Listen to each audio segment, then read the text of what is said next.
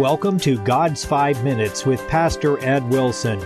Reach him at gods5minutes@gmail.com. Now, here's Ed Wilson with God's 5 Minutes. Hello, friends. The caption of the 56th Psalm is, "To the chief musician upon Jonathan Rechokim, Michtam of David, when the Philistines took him in Gath." Jonathan Rechokim has been translated the silent dove in distant places, a title which surely fit David when the severity of Saul's persistent persecution had forced him to fly for meager security to his bitterest erstwhile enemies, a place so perilous he was compelled to hold his tongue even from saying good. The term Michtam literally means one who has been given the gift of writing, which description surely fit David, but it also carries the concept of instruction. This beautiful psalm contains a golden secret, no less than the precious mystery of the life of faith.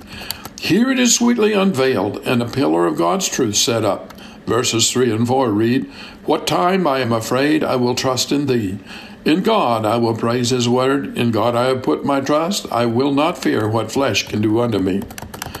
David was not a man of foolish braggadocio. He does not claim to never be afraid. He is too intelligent not to recognize peril when it lay on all sides and he felt his risk. We too are human. Fear is a natural reaction to great danger. As humans, we are liable to be overthrown. We are weak and often unable to prevent being hurt. Our race is sinful and we deserve life's calamities.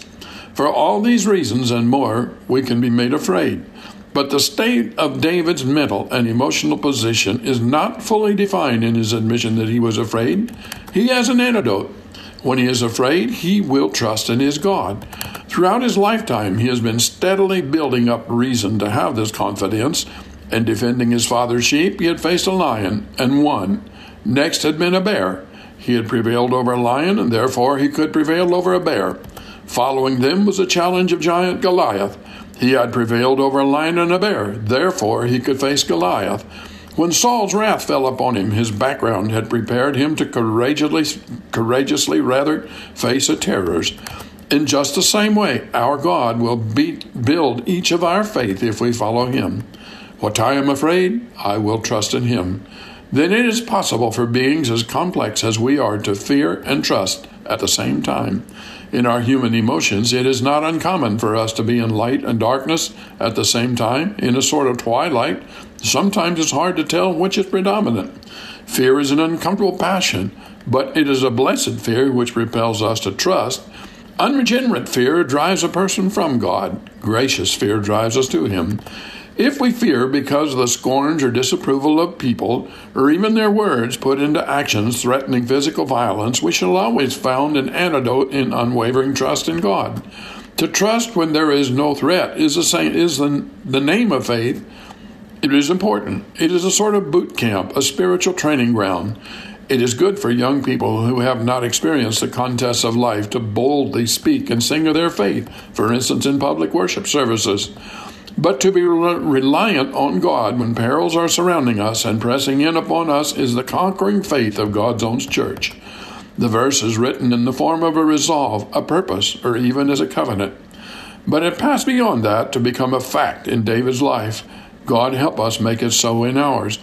Whether the dark, painful feelings of fear arise from abuses we have suffered in the past, from stress for our present environment, or the uncertainties and forebodings of the future from men or devils, the answer is still and forever the same. Let us keep our faith, and we shall find courage will soon follow.